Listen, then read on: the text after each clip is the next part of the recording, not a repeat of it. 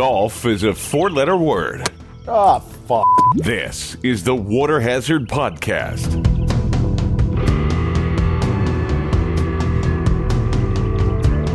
Hello, friends, and welcome to episode 10 of the Water Hazard Podcast. I am Gary Lay. With me, as always, Max Kleiner and PJ, or Jason Green, as we should start calling him. We're all going to make a resolution to start calling PJ Jason Green. His name is Jason. Anyway, guys, it's Masters Week. It's the best week of golf, period. I mean, you can argue it, but I think everyone will kind of agree. It's the best week of golf. It's the Masters Week. We do have one quick tournament. We have to talk about the Valero Texas Open. Jordan Spieth won. He's been trending. Congratulations, Jordan Spieth. You're 100% back. Max, anything about the Texas Open? Nothing other than, obviously Jordan Spieth wins. He's been, like you said, he's been trending. I think really the only question you have now is, was it a week too early? History, has not been kind to winners the week right before the Masters. It's only happened a handful of times that they've won the week before and then gone on to win the Masters. Most recently, Phil Mickelson in 2006.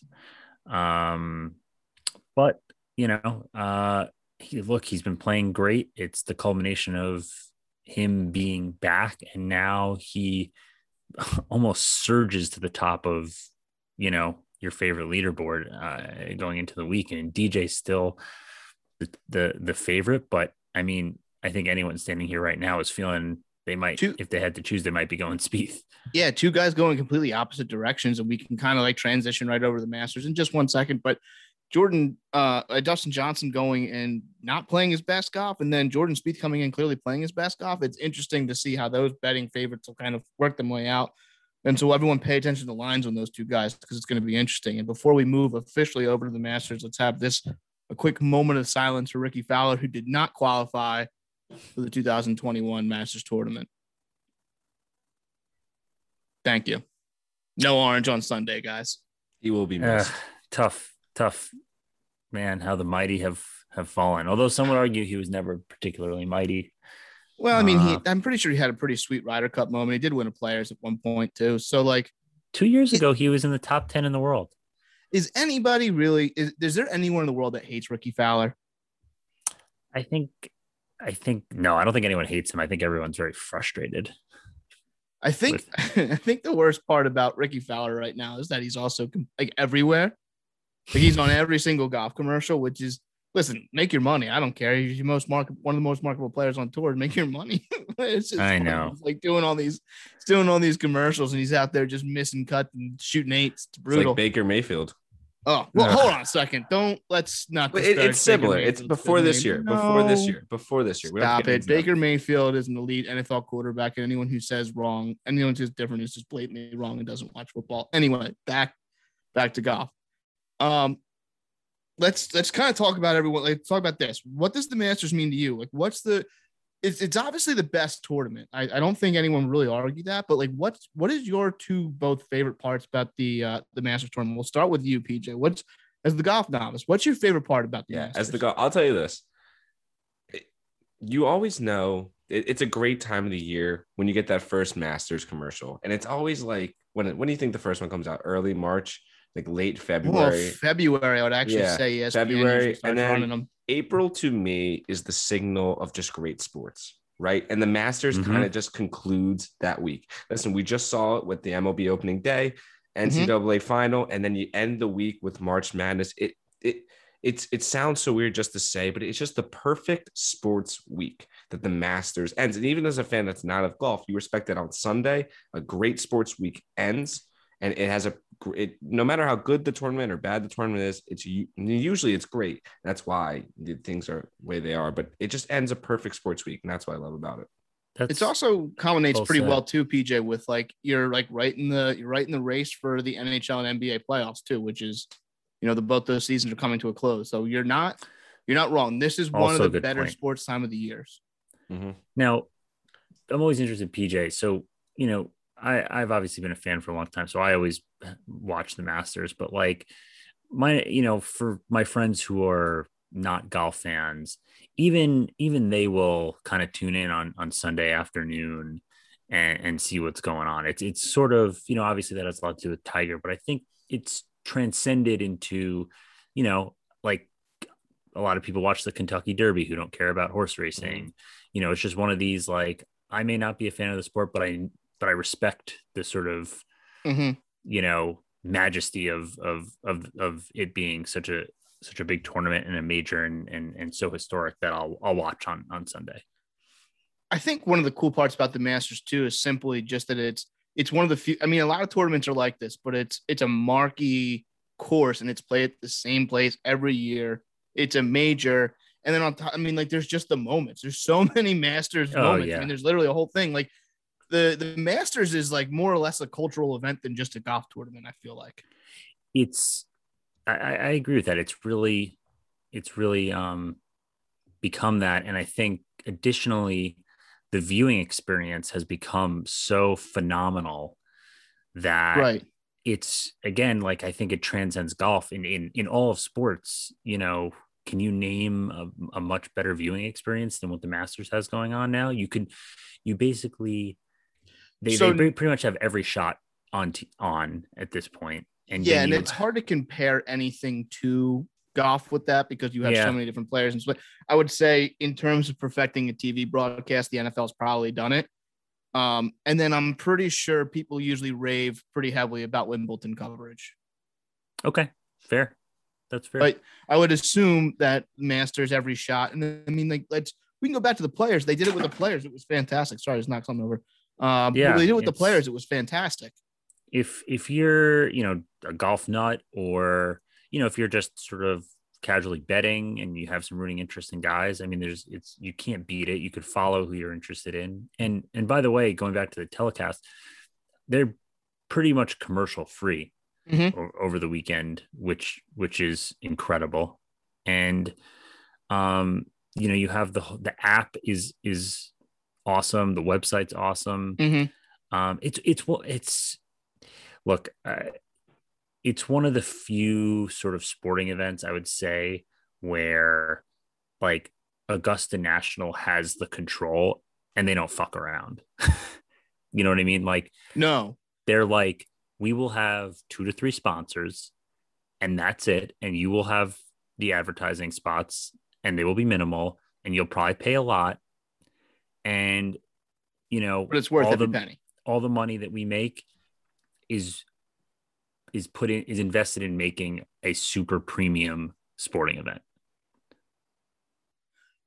It's also really cool too, because I mean, obviously you've been to the Masters. Well, no, you haven't been to the Masters, but you've been to Augusta for practice rounds, and we'll touch on that in a second. But the one cool thing that they've done with just Augusta National in general is keeping it like inflation proof, I guess. Like, I know, like, you can win the lottery, you can get in, and you're getting in for relatively cheap. You can spend a lot of money to go to the Masters. We know you can do that.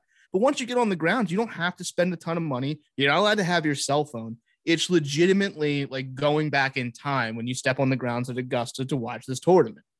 Yeah, it's incredible. It really is. It's just from top to bottom. The second you walk onto the grounds, it's an unbelievable experience. And you're right. I mean, beers are $5. $4.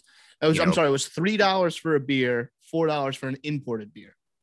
Yeah, like the pimento and cheese is like $2.50, $150. There you go. So you got all the updated pricing. I was looking at the menu today. Also, where is anyone? Let's ask this question: where are we all sitting on the pimento cheese? I'm not a pimento and cheese guy, but hold on a second. Let's watch yourself. It's called pimento cheese, not pimento and cheese. It's a dish called pimento cheese dip, or you can put it on white bread. Oh, PJ, it's a fantastic combination of cream cheese, mayo, cheese, and like peppers. It's delicious. And you put it on like Wonder Bread. I probably had it. I will be making some pimento cheese for this Sunday. That'll at least be had. Ooh, all right. I'll look forward to that. Wonderful Sunday. Yeah. Well, you just said you're not a pimento cheese guy, so like you can't have any. Yeah, but it's still fun. Okay. I'll still enjoy the fun. You're in for the tradition. I'm in for the tradition. But go ahead. Yeah, it's just it's amazing. The grounds are amazing. The whole atmosphere is amazing. And I think also going back to your point about just the history of it, you have the lore of the champions dinner, you know, the older, the past champions who, you know, probably, you know, who are either maybe on the champions tour or not playing at all will still like show up and play, and they have, you know, every year like is one of VJ these. Singh's in the field this year. Doesn't the champion before, so the previous winner, they set the meal, correct? Yes. So like Dustin Johnson, like pigs in a blanket. I want to ask you guys, because like about this, and I wanted to bring this up, I tried to put it in the show notes, but I think one of the biggest traditions, because I don't think it's any other tradition, is the green jacket, how the previous winner or the year before winner puts it on the next winner, correct? Yes. Right. How do, in all honesty, how do you feel about that? Like, do you know what I mean? Like, it's like the passing of the torch. I think it's awesome.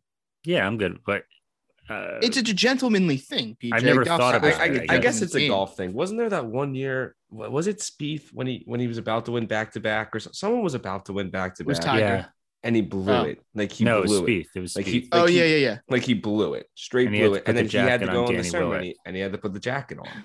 You know what I mean? I just feel like that's. But I mean, like that's part of. Well, here's the thing: if I'm Jordan Spieth, I'm not going to be that upset because I'm sitting behind, who is it, Danny Willett, wearing a green jacket. So it's like, hey, I have one of these. Just blew it this year. Yeah, but I hear what you're saying, PJ. There's look, I will say there has been plenty of awkward moments in the Butler cabin interviews after, you know, the winner and the defending champion. I think they usually have the top amateur in there. And I mean, I just from my love for Beau Hossler started. I distinctly remember when Patrick Reed won, it was like cringeworthy. Yeah. Welcome to the new age. And you got Jim Nantz in there, and there's some cringeworthy moments in Butler cabin. But at the end of the day, it's just the tournament is just rich with tradition, and like anywhere you look, there's stories and you know, cool facts and all that kind of stuff, and that, you know, obviously plays a large role in the overall kind of coolness and interest of the tournament. So playing off the tradition, because this, you know, the tournaments hold the same course every year, the holes have become famous. There's famous holes. There's Amen Corner. There's 15. There's 16. A great closing hole in 18 with the tight tee shot. What's everyone's kind of favorite hole at Augusta? PJ, I'm going to put you on the spot. Did you pick a favorite hole? Listen, yes, I'm a novice. This is where my expertise is thinning out. Sure. Here's what we'll do, right? We're obviously going to talk about the Masters next week, correct? And that happens. I'm going to declare my favorite hole next week. Okay, so you're going to, that's actually not a bad move. You know, you're going to abstain that's from totally this fair. Yeah, I'm going to watch. I'm going to do diligently watch hole per hole and decide. I'm going to decide on the first round too. I'm not going to wait till round 4. No, see, I think that's crazy. I think you got to give it Thursday and Friday. Okay, 2 days. No, PJ, take the week. Yeah. Okay. You know what, PJ? You don't have to talk again until next Tuesday at 8:15. So take the week. The course. It's all about the weekend. That's when these holes. Yeah. That's where all the show out. That's where all the crazy shit goes down, and that's when the holes really start to present themselves. All right. I'm gonna go with top 3 too. I'm gonna make it better. I'll go top. I'll go top PJ never follows the rule of having one thing. He always has multiple of that one thing I asked for. So I'm going to follow PJ's lead because I'm pretty sure it's 12 is unreal. Mm-hmm. Everyone understands that. 15 is by far my favorite hole. It's the par 5 over water going in. I mean, you could either go for it, but there's that tree in the way. Also, people don't know this, but Max Wood, because he's been there, very hilly on 15. Oh, lots of hills going on. The course is so hilly you can't believe it. It's let me tell you something. It doesn't show as much on TV. But it just is. Yeah, if you're a Masters observer just through television, and let's say like you just watch it and like you don't really take in a lot of the internet content around it, you would never know. It looks flat on television. You would never know from TV. My mind was blown when someone was like, oh no, the elevation's absurd. But yeah, 15 and 16 are my 2 favorite holes. 15 be by far and gone the best one. I feel like it's the most strategic hole on the course. there's a lot of risk involved, but if you take the risk and it pays off, like that's where 15 is a lot of places where your master's moment can happen. So Sergio really won, when he won 15 was where he made eagle. And I think he caught Rose at that point, and that was a game-changing hole for him. And that was incredible tell. I think he hit driver 8-iron and he hit the stick and then made like a 12-footer. And then I'm almost positive he goes on to do really well on 16. I think he birdied 16 after. No. I mean, listen, I'll tell you exactly what happened. Yeah, you go ahead. He sticks it. Rose sticks it. Rose makes Sergio missed like a 4-foot putt. And then everybody was like, oh, there's Sergio. And I think I want to say Rose bogeyed 17 or something. And they both made par or whatever on 18. And then Sergio ends up winning in a playoff. But 15 was basically, and actually to transition, I love 15. I love 16, but for the sake of differentiation, I'll go 13 as my favorite hole. Yeah, I mean 13 Azalea. Azalea is a great hole.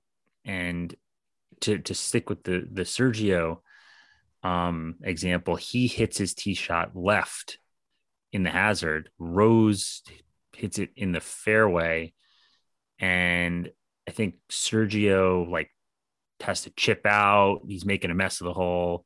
Rose is sitting pretty, and you're like, okay, this is it. This is the end of the line. Sergio ends up scrambling, making an unbelievable par. And I think Rose either hits the green in 2 and 3 putts or just misses the green and doesn't get up. They both make par on 13. And that's also where the momentum really, really swung. So that back nine is just unbelievable. Yes. And so, so 13 is also a par 5. I was wrong on this. I thought we were talking about this next one, which would be, I'm going to go back to 12. So no, it's 13's green though, right? 13's green is the one that has all the bunkers in the back with the Rays Creek runs in front of it. It's a big dog leg left. Right.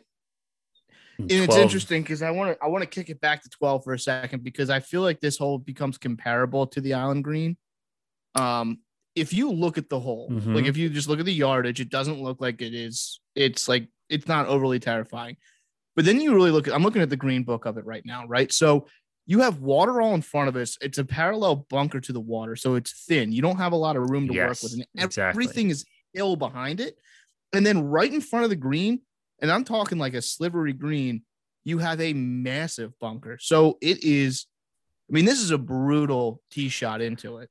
It is. And I think you nailed it in saying that from back to front, the green is not very big. Your yardage has to be on point. And it's only 155 yards, Max. But if you don't hit the ball solid and it kind of hangs up there, that's when you start to see these balls fall short and right of the water. This is the beauty that you could go back every hole. You could go back to a tournament and find an example where a tournament was won or lost. And Tiger Woods in 2019, is if you guys remember, was right there. Poulter puts it in the water on 12. Brooks puts it in the water on 12. Molinari puts it in the water on 12. Finau was around. I think he puts it in the water on 12. Tiger puts it on the green. That's the tournament. I don't know if Molinari's been right since then.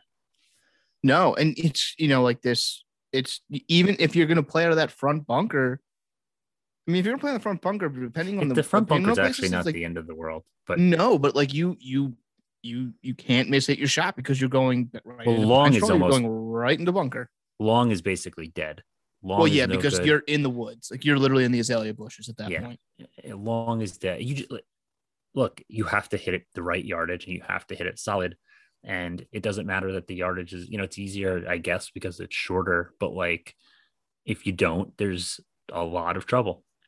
And I think the 12th hole actually speaks to the beauty of the sport of what golf really is.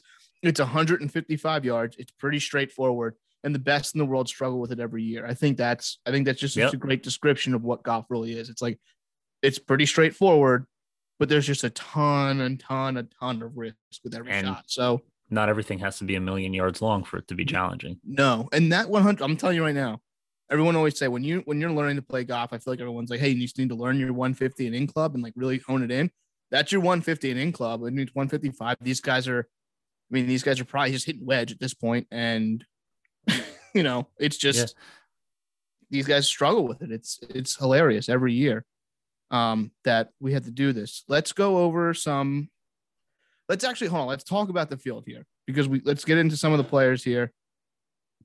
Yep. Brooks Koepka. I'm sorry. Brooks Koepka is going to play. He's just had knee surgery. He can't bend over, but it sounds like hitting the ball is okay. Max, what's kind of your Brooks Koepka takeaway here? So what I'm going off of is just sort of like chatter you hear from people talking to people on the range and what have you.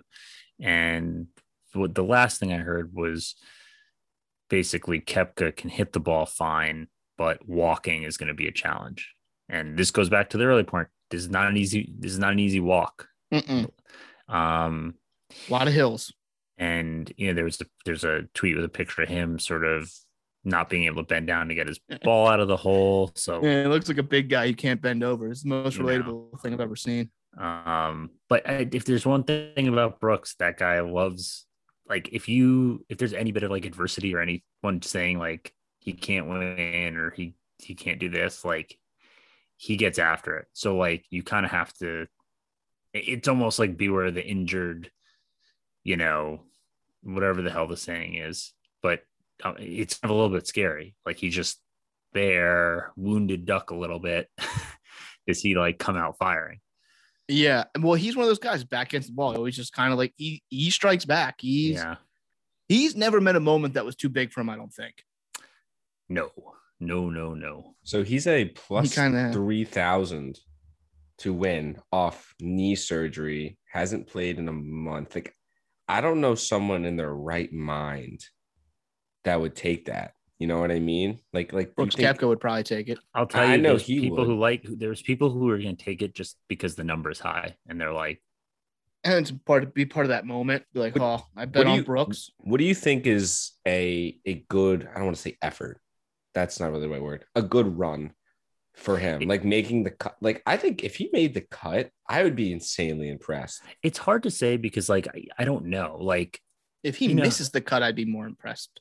You know what I mean? Like, I think he's too good. I think he's too good. The injury could be a thing, but like, I don't know. If he can hit the ball, then he can hit the ball. Like, I would assume like a good performance from him would be, like, if he like was competitive or like top 10 or top 20, I feel like you'd walk out and be like, well, last week I definitely didn't think he was playing.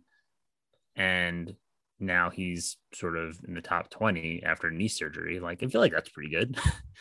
Yeah. So that's going to be an interesting storyline there. Now we touched on this at the top of the pod. Jordan Spieth, did he win too early? I mean, he's obviously been trending. If you go all the way back to Pebble and the Pro-Am, he's been trending. He's been very open about him trying to basically rebuild his game. Still not overly great off the tee, but this guy just grinds out to be able to score on holes. Max, what do you think Jordan Spieth's potential is this week? Oh, I mean, his potential is, his ceiling is a win. I'll sort of throw some stats at you. Over the last 20 rounds, over his last 20 rounds, he's ranked 6th in strokes gained approach. Actually 60th off the tee, 45th around the green, 21st putting, 5th total, 9th strokes gained tee to green. So like the numbers are backing up what we've been seeing. And, from a statistic standpoint, Augusta is a second shot golf course. It's not that difficult of a driving golf course. It's really about your iron play and your short game from there in.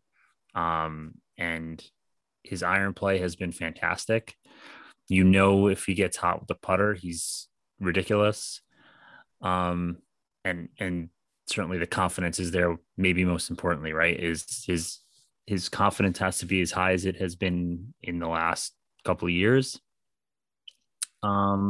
I think he has a very good chance at winning. In my mind, there's no way he's not competitive. Like he's there on Sunday. That's basically a lock for me. it's yeah, but is he there? Is he there on Sunday with the opportunity to win? Like, you think absolutely. that's okay? So you think he's in the last 3 groups out? I would be shocked if he wasn't. Yeah. Okay. So let's transition over to last year's winner, or last fall's winner. Listen, we didn't have to wait that long to get back to Augusta because we just had it in, what was it, November? Yep. Yeah. Yeah. Awesome. So it was, Dustin Johnson wins, and he's playing okay, Dom, not playing well. He won at the bone saw, I believe, in Saudi, but outside of that, he has no wins this year. Max, what do you kind of expect from Dustin this week, our defending champion? I think he's gonna be fine. All of his like ball striking stats and everything is like fine. He's just been putting terribly. He's like, I don't know. He'll be fine. I find that actually sometimes he's a little bit better when he comes in under the radar. Kind of tend to agree with you on that. You know what I mean? Like I actually, not that it's a rare. Well, put it this way. I think when he won the Masters, I feel like he was a little bit under the radar because he was coming off, or no, maybe. No, never mind. Scratch that. That's not correct. He was coming in hot, but like, I feel like in previous sort of tournaments, whenever he's kind of off or under the radar is when he feels most dangerous. So like, I'll give you an example. He was hot coming into the US Open last year in the fall. That's what it was. He was red hot coming into the US Open. And because he's Dustin Johnson, he ended up finishing like top 10, but he backdoored it. He kind of shot himself out of it in the beginning. And then I don't know, there's something about like when you're the favorite, when you're like the top player in the world, when you can figure out a way to be like somewhat under the radar. Like right now, Spieth is the guy that everyone's talking about, not Dustin Johnson. I think that helps. I think it helps, but I also think we talked about the tradition. When you come in as a defending champion, it puts a little bit more pressure on you because you're also kind of a little bit of a hero until Thursday morning. You're hosting a dinner, you're doing all this press, you're probably talking about how you're going to defend. I mean, there's pressure on a back-to-back winner. I know Tiger did it. Tiger did it a while ago, but winning the Masters is a life-changing event, and obviously, he has to deal with that, and it hasn't been that long, Max. It hasn't, and this is where it's going to get a little bit more technical golf. He's playing a completely different course this week than he played in November. This course is going to play faster. Yep. Yeah. 180-degree difference of what he played in November. It's going to be a lot faster. November, very slow. I mean, he scored 20 under, and I think Tiger before that, PJ, you had it in your notes. I don't have it. Maybe it was like 13 under or something like that. I mean, that's a 7-stroke difference between the 2 seasons. So like this is why I'm a little bit afraid to stick with Dustin Johnson this week. It was real quick. Sorry. It's a different course. Mm-hmm. Tiger won -13, 2019. Dustin Johnson, -20. So 7-stroke difference. Yes. Yeah. So it's just like, it's I think it's going to be interesting to see him have to play this at the traditional time of the year when it's going to be faster and firmer. And not for nothing. I mean, you saw when he won, I mean, as with anyone else, that was the most emotional I think anyone's ever seen DJ after he won. Yeah.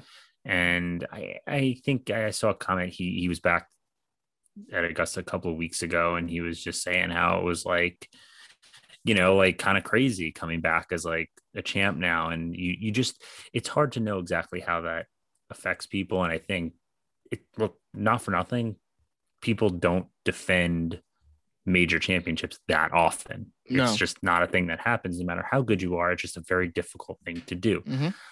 But as we all know, when it doesn't take much for him. If he gets hot or if he gets going with the putter, he could be off to the races, and that's the end of it. Yeah, it's completely true. I mean, he's one of those guys where if his game's on, he's close to unbeatable.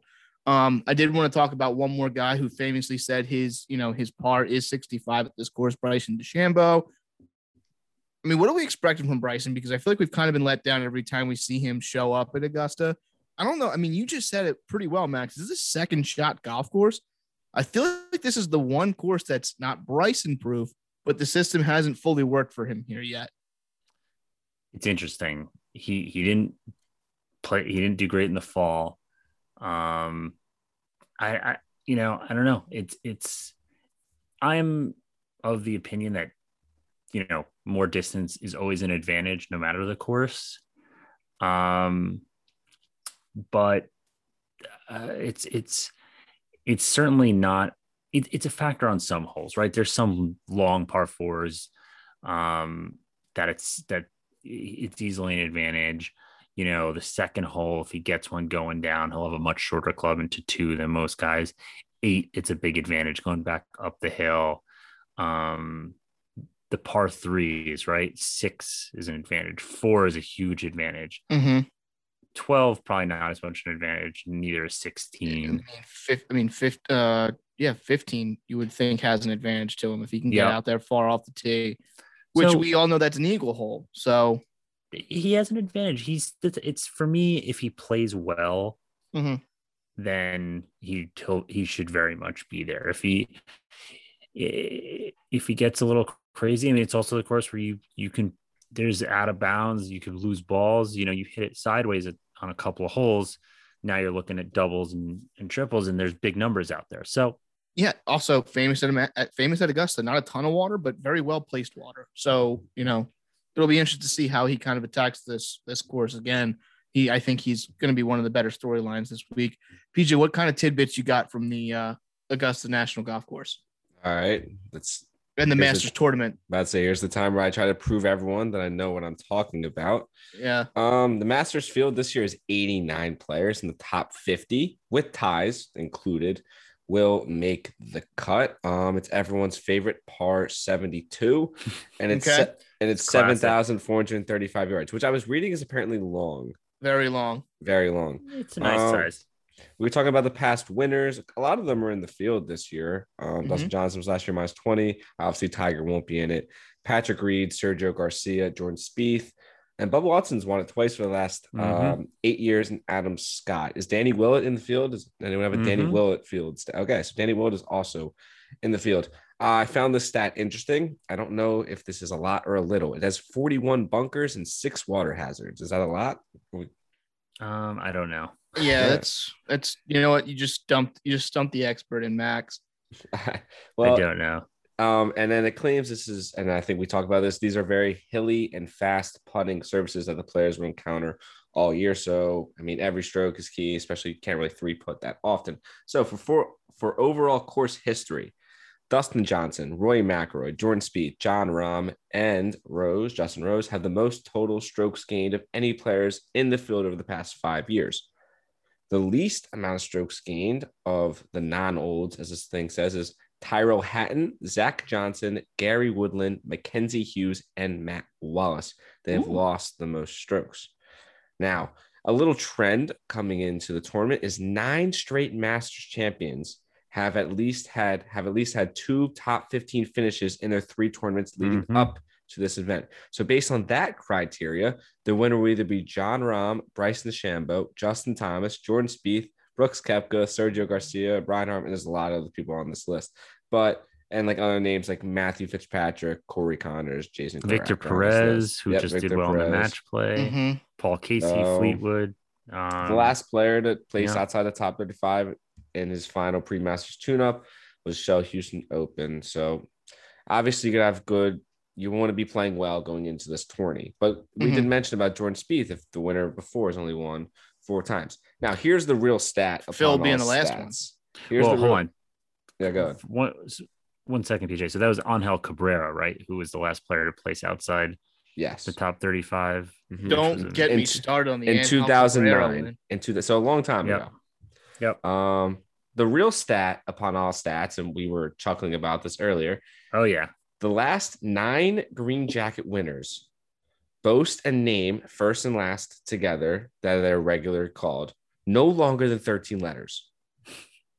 That's the magic number. Charles Schwartzel was the last exception in 2011, and 6 of those 9 have had 11 or 12 letters. So using these 2 trends, this is going to be your pool of winners. Either Brooks Koepka, Jordan Spieth, Justin Thomas, Jason Kokrak, Victor Perez, Brian Harman, or Corey Connors. So it seems like my guy Jordan Spieth is winning this. That's all I'm hearing. A lot of signals pointing to Jordan Spieth. Okay.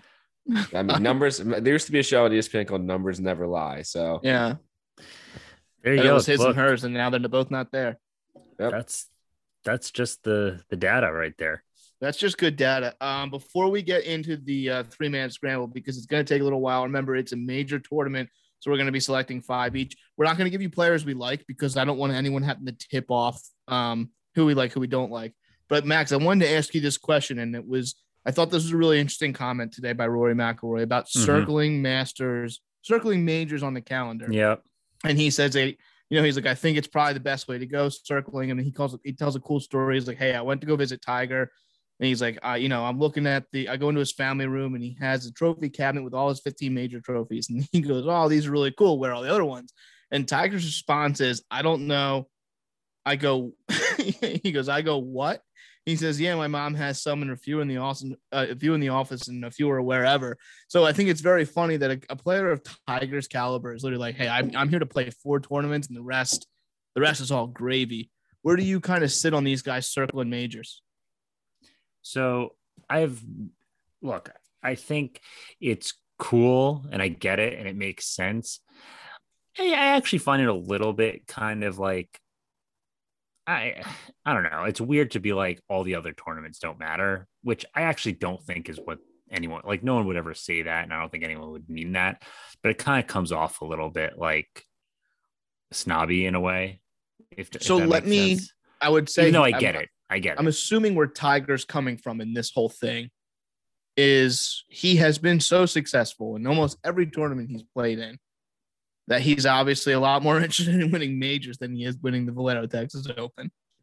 Well, yeah, I mean, look, but or the Zurich New England or like all these nonsense things that we're talking there's about. There's a reason he has 82 career wins or whatever the number is. I mean, I think also Rory's point was that it makes all the other tournaments easier in a way because he's like, all the other tournaments are basically like practice tournaments. So I'm just sort of like pressure's off, freewheeling it. I sort of only care about the majors, and that kind of, I think, opens you up to win more of those tournaments than maybe you would normally. Now, on the flip side, just putting that much pressure on these 4 tournaments every year, a great thing.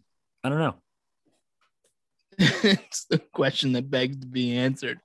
So unless anyone has anything they really want to talk about before we get into the 3-man scramble, speak now. 5-man scramble this week. Well, it's the 5-man scramble, but PJ, I like where your head's at, but it's 3 men who play in it. So also should we all right, so why don't we go over results? Yeah, so and then we'll get into it. Let's talk results and standings. We have a little bit of we have to settle some business here. So Max, let's first give the update on the standings and what happened last week. All right. So last week was, I guess, controversial because I went 3 LPGA picks. So I actually had, from an ROI perspective, the best week with Nelly Korda and Se-Young Kim, top 10ing for me at the ANA Inspiration. Sure, yeah. However, PJ also had a very good week with Jordan Spieth.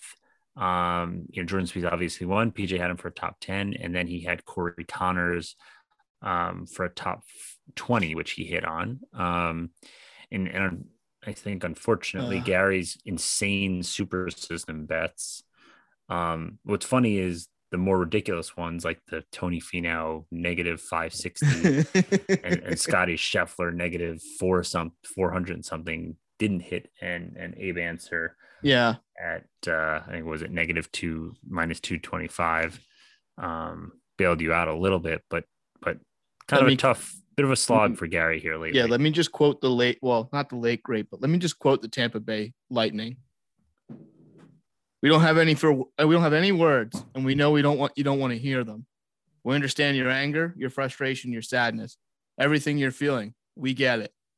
This isn't the ending we imagined, and certainly not the one we wanted.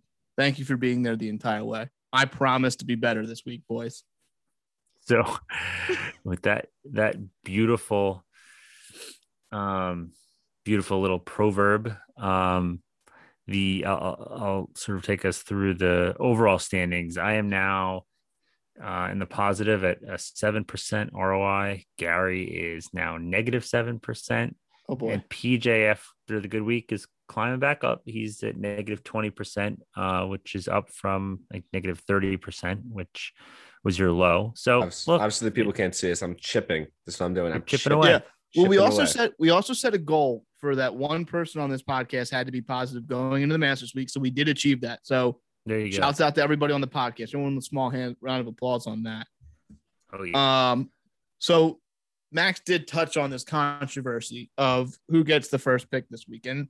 It's funny because it's motivated by PJ having FOMO of Jordan Spieth, but the exact reason. Let me just take you through this. Like the tweets are, I mean, not the tweets, the texts are hilarious. PJ just goes, "I'm not gonna lie, I think I should go first in 3-man scramble because I actually did win the Valero Open." And Max just gives a I was like, "I love the debate." And Jason goes, "I need Spieth on my team. I can't let Max get my guy because some LPGA event." Max goes ahead and he's like, "You know what? I'm gonna concede this and just give you a freebie." PJ's response is, "The Green family legacy was not built on freebies." So eventually it goes like, "Hey, listen, PJ goes, I'll let you go first, but you can't take Spieth." Max, great response of, "Well, what's the difference?" So PJ, I was originally going to let you pick first until you threw out that ridiculous rule. No, like, the difference is no, there's no difference. You're like, you can go first, but you can't take the guy that most likely should be drafted first. It's like going back and forth with like a little kid. No, but like the difference is like Max later on could take someone that I wanted. That he could potentially take someone else that I wanted to because he's before me. But there's one, so it's, dude, this is like a mid-2000s fantasy football draft. So like, listen, man, I'm going to give you the first pick, but you can't take Adrian Peterson. Can't do it. Okay. It's like, well, why would I want that? You know what, PJ? No. PJ's not picking first. He's picking second. Max, you're picking first. And whatever you decide to pick, you know, that's between PJ and God. Wow. So go ahead, Max. Without further ado, Max is officially on the clock. Judge Gary with the ruling. Yeah, I mean, it was just a ridiculous response. But like, as long as you don't take Spieth, it's like, hold on, it's like this is an empty offer. Oh, I think you had it until you said that. Now Gary's pissed. Well, it's not that I'm pissed because I think Max is equally to blame for just deciding to go with a different tour completely. But that's neither here nor there. All right. Well, here's the reality. Unfortunately, Spieth's numbers aren't as good as they would have been had he not won, I think. So we're saying PJ made a stink for no reason. PJ might have made a stink for no reason. No, look, I gotta go. I gotta take Spieth off the table here. Oh, well, I mean, you have to at this point. So I'm gonna take Spieth for a top 5 at plus 275. It's a lot higher than I thought you would take him at. I thought you would just like really piss him off. Be like, take Spieth top 40 just to piss PJ off. No. I gotta. If I'm gonna take your man, I gotta at least, put a man's pick out there. I probably would have been a little bit more vindictive. All right, PJ, that puts you on the clock. All right, my first bet is I'm gonna go a little interesting one. I'm going Rory McIlroy to miss the cut at plus 450. I don't get good value.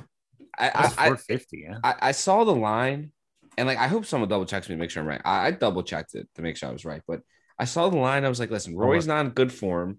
He just changed his swing coach.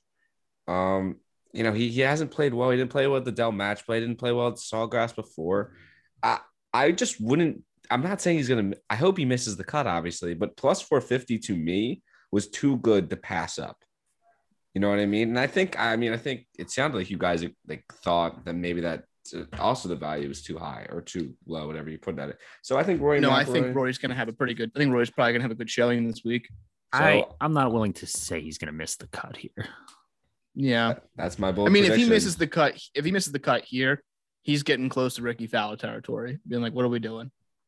Here's what I think. I think he's going to. I'm actually going to say he's coming in super under the radar for the first time in probably years. And, with these guys, sometimes it's a long drawn out process with new coaches and swing stuff. Sometimes it's very quick and you just need someone to sort of like fix a little thing, tweak this, whatever. And it doesn't always take much. And I know he hasn't won here, but he has historically played good here. Mm-hmm. I'm actually going to, I don't think he's going to win. He may not be in contention on Sunday.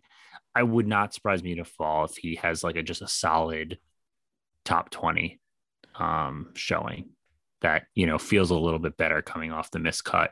I'm glad you brought up that beautiful number because I can't believe the two golfers I'm about to take got to me. I thought you guys would automatically take the dirt dog off the board. Be like, I'm not letting this guy get the dirt dog. Well, I couldn't let Spieth stay on the board. Well, that's the thing. I mean, PJ maybe should have paid attention to trends, but I'll take the dirt dog top 20 plus 138. Yeah, sure. I have it on my list. Yeah. I mean, it's impossible not to take Cam Smith. The guy is an absolute animal. And then let me tell you something. I don't have a lot of insight on that one because he's the dirt dog and he's the king of the dirt. But from 2000, let's talk a little Justin Thomas here, guys. Yep. Yeah, give it to us, Gary. 2016, 2007, 2018, 2019, last 5 years, tied 39th, tied 22nd, tied 17th, tied 12th, and then 4th. Mm-hmm. I'm sensing a little bit of a trend here, guys. So, listen, I need to find my way back into the good graces of the world, but we'll be taking Justin Thomas to be top 20 minus 200. Look, I'll add on to that point and saying, look, this is a second shot iron player's course, and as we've discussed, he is one of the premier, if not the best iron player in the game. So there you go. Yes, I am thrilled that those two guys got to me. I didn't think it was going to be possible, and it is. I want to thank God for that. And I'm going to kick it back to you guys. All right, I think I'm up. So my second pick is Matthew Fitzpatrick. Good pick. Top 30 minus 112. He only has one top 10 finish to his credit. But he hasn't missed the cut in the last, I believe, 5 years that I read. So he's always going to be in contention. I like this spot for him. He's a very solid golfer. He's not very solid play. He's kind of, just like you said, he's kind of trending in the right direction. And every year you get to play at Augusta, the more familiar you get. And as a good golfer, I feel like he's going to have a better run this year. So I think top 30 is easily in his vicinity. And I like the odds. So Matthew Fitzpatrick, top 30, minus 112. So I really want to take Sergio for a top 10. Uh-oh. At plus 450.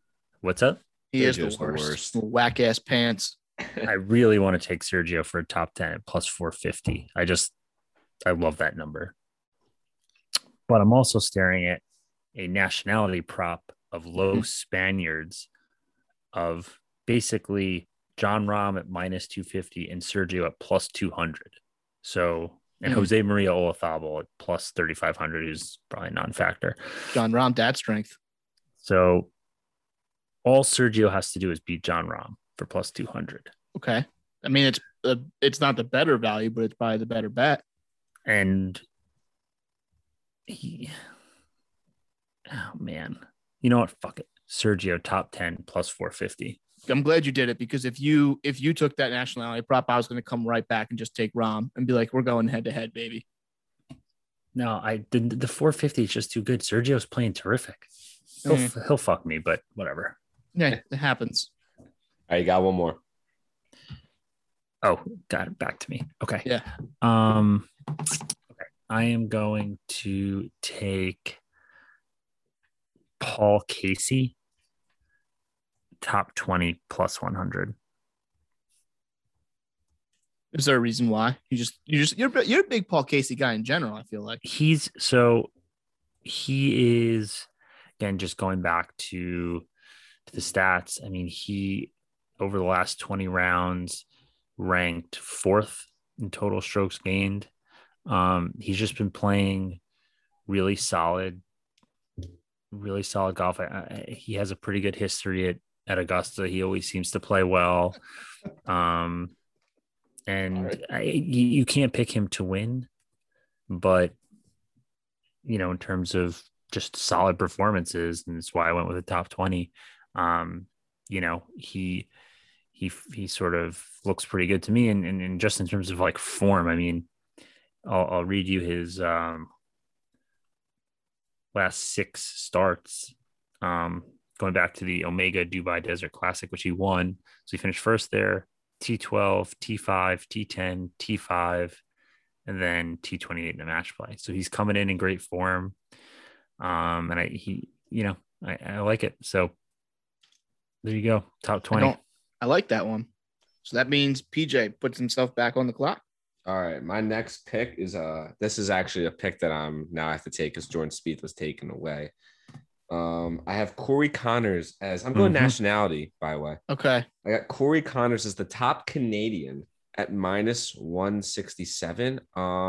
As I'm scrambling because once again Jordan Spieth was taken away from me. I noticed that the second person in his odds was Mackenzie Hughes, and if you remember my little tidbits, Mackenzie Hughes is in the bottom 5 in strokes gained over the course of the last 5 years. So clearly his biggest competition has not played well. And I had Corey Connors last week, and I had him in the top 20. I think he finished 17th, right? Or he was in the top 20 to 10 range. So he had a good showing. So I think I'm getting pretty good value here if my next best guy is one of the poorest performers at this course. So I like my odds here. I cannot believe some of these guys that are falling to me. I didn't think half these names would be here. So I'll throw my nationality out there. I've been wanting to do it. It's time for me to break it out. Top Asian player, Sungjae Im, plus 138. Oh, there he is. Yeah, there it is.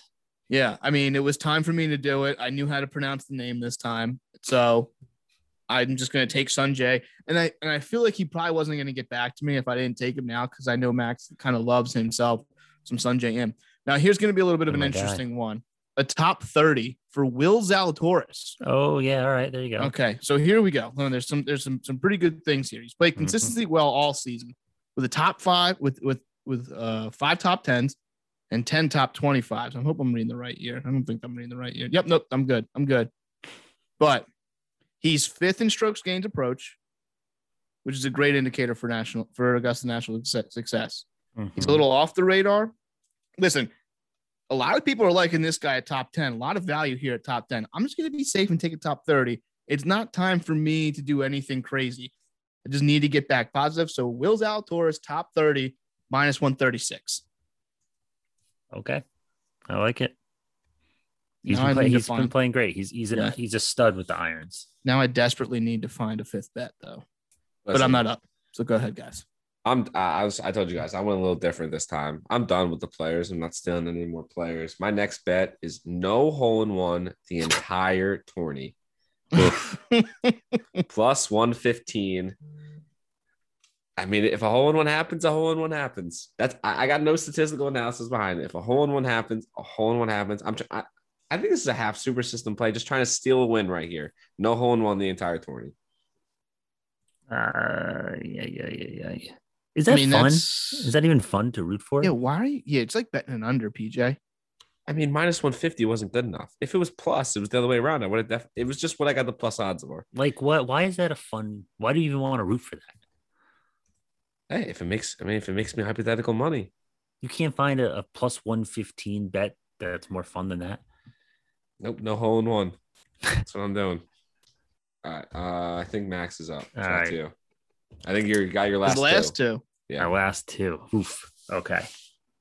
I am going to go Webb Simpson, top 20, plus 110. Max loves Webb Simpson. I do. I was surprised you didn't respond with what's not to love. I don't think his swing is something to love. I'll say that. But the guy can play. Lee Westwood. Thank God. Top 20 plus 150. It's not a bad pick. He's talking about another guy who would be quote unquote trending. Yeah. And so, yeah, he's obviously trending. Like we've talked about him. And he also has a strong history at Augusta. As does, by the way, as does Webb Simpson, which is also why I picked him. And I'm just pulling up their Masters records to sort of help back that up. If you guys want to go, I'll come back to that. Yeah. My last play is also not a person. This was an interesting play. I saw this and I was like, I think this is cool. All right. So the 54 hole leader, this includes if there's ties, right? So if there's ties, like there's 4 people tied at the end, this also includes them, will go on to win the tourney. So whoever's leading after 3 rounds will go win the tourney at minus 130. Okay. So PJ, it's interesting that you're going to take these kind of like, for lack of a better word, like I would say props, because you just leave golfers on the board for Max and I. Like, have you ever considered that the negative to those? Listen, it's my own little super system. There's some highs, there's some lows. Listen, we'll see how it goes. I had to read a whole soliloquy of why I suck. But, you know, I'm just saying, you know, all I'm doing is pointing out some things that you might want to consider. So real quick. Okay, here we go. Little Lee Westwood update. Yeah, Lee Westwood update. So, you know, in 2020 T38, well, put it this way. Since 1997, his first Masters, he has never missed a cut. And I'll just give you some sort of like recent. So 2020 T38, 2017 T18, 2016 tied for second, 2014 7th, 2013 T8th, 2012 T3rd, 2011 T11, you know, 2010 second. He's played really well at Augusta over the years, and I would venture to say right now might be the best he's playing in certainly the last couple of years. So I think, you know, I would never in a million years have picked him, but he's just playing so well that that top 20 is jumping out at me. And then Webb Simpson finished T10 last year, T5 in 2019, and T20 in 2018. So he also has done pretty well. And going back to the firm and fast greens, he just has a tremendous short game. I think if it gets tough out there and it turns into a bit of like a short game battle, I kind of like him. If we end up in that sort of situation. So there you go. There's my Webb rationale and my Westwood. All right. I like it. Let me finish out the 3-man scramble Masters edition where we take 5 guys. Of the 18 past champions playing in this tournament, there's one guy that stands above all because his odds are absurd. So I'm going to take top past champion, Patrick Reed, plus 550. Wow. Yeah.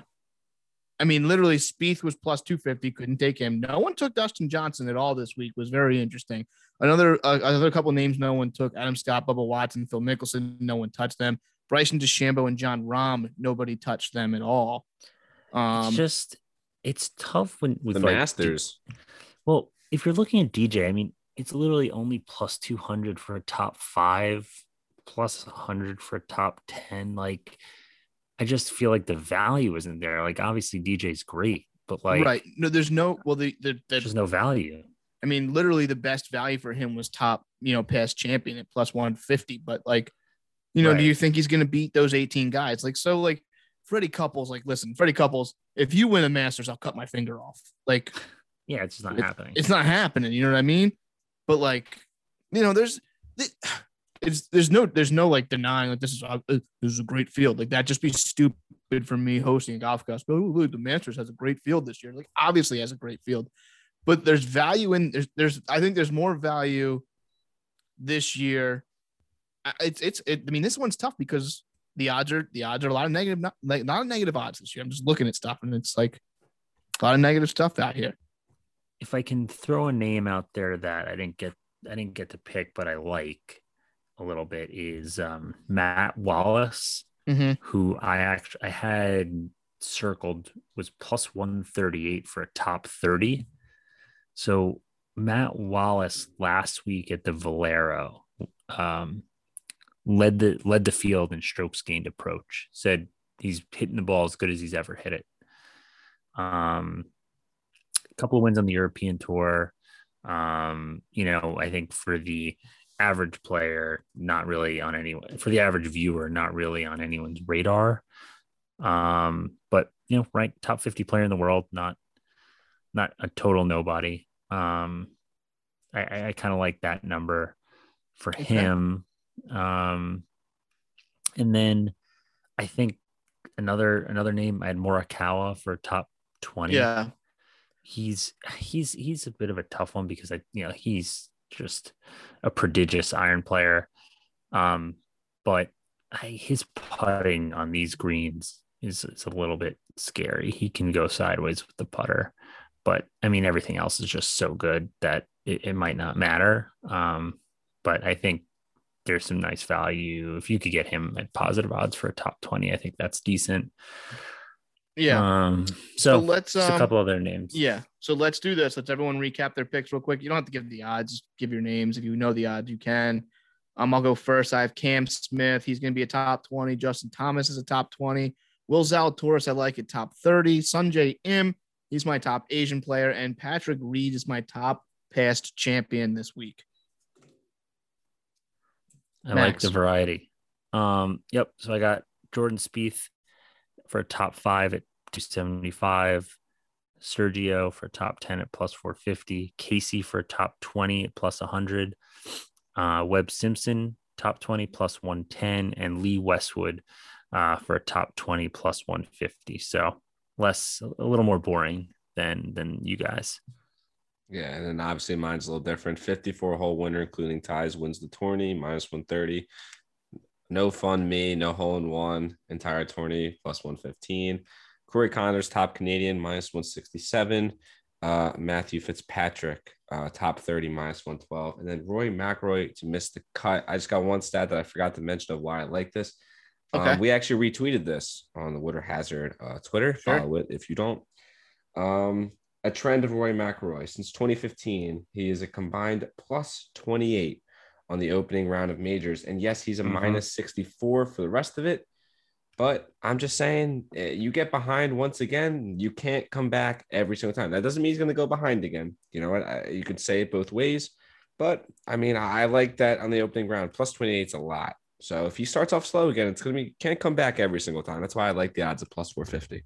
Well, all right. If I may interject there, going back to my earlier point, I actually think him coming in under the radar might help his opening day chances. He doesn't have the pressure, doesn't have the usual sort of stuff going on where he's a favorite. He's coming in kind of off form. Maybe he goes out there and just, isn't nervous or doesn't put too much pressure on himself in the first round. And you could see him shooting like a 1 or 2 under and maybe that helps him for the rest of the week. I don't know. Well, he better figure it out because we had a whole segment about it last week saying, hey, Roy needs to figure this nonsense out. Anyway, let's quickly go around the table and say who we're going to win. Max, who do you think is going to win this week? Jordan Spieth. Okay. Come on. You know who I'm going to I mean, you can take him, PJ. This isn't you're allowed to. Yeah, Jordan Spieth's going to win. He's going to win. Okay. Yeah, I'm going to go ahead and call it. I think my boy Justin Thomas wins. I think he's just trending in the right direction here. Yeah. I think this course lines up for him well, and I think Spieth blew his load last week. But anyway, everybody enjoy the tradition unlike any other. The Masters, Thursday, Friday, Saturday, Sunday. Tune into the Woodard Hazard Twitter this weekend. We'll have updates. Max and I will be together at some point this weekend, so maybe we'll have a little bit of fun around that. But for Max and PJ, I am Gary. Everyone, please enjoy the greatest golf tournament of the year, the Masters Tournament. Thank you for listening to the Woodard Hazard.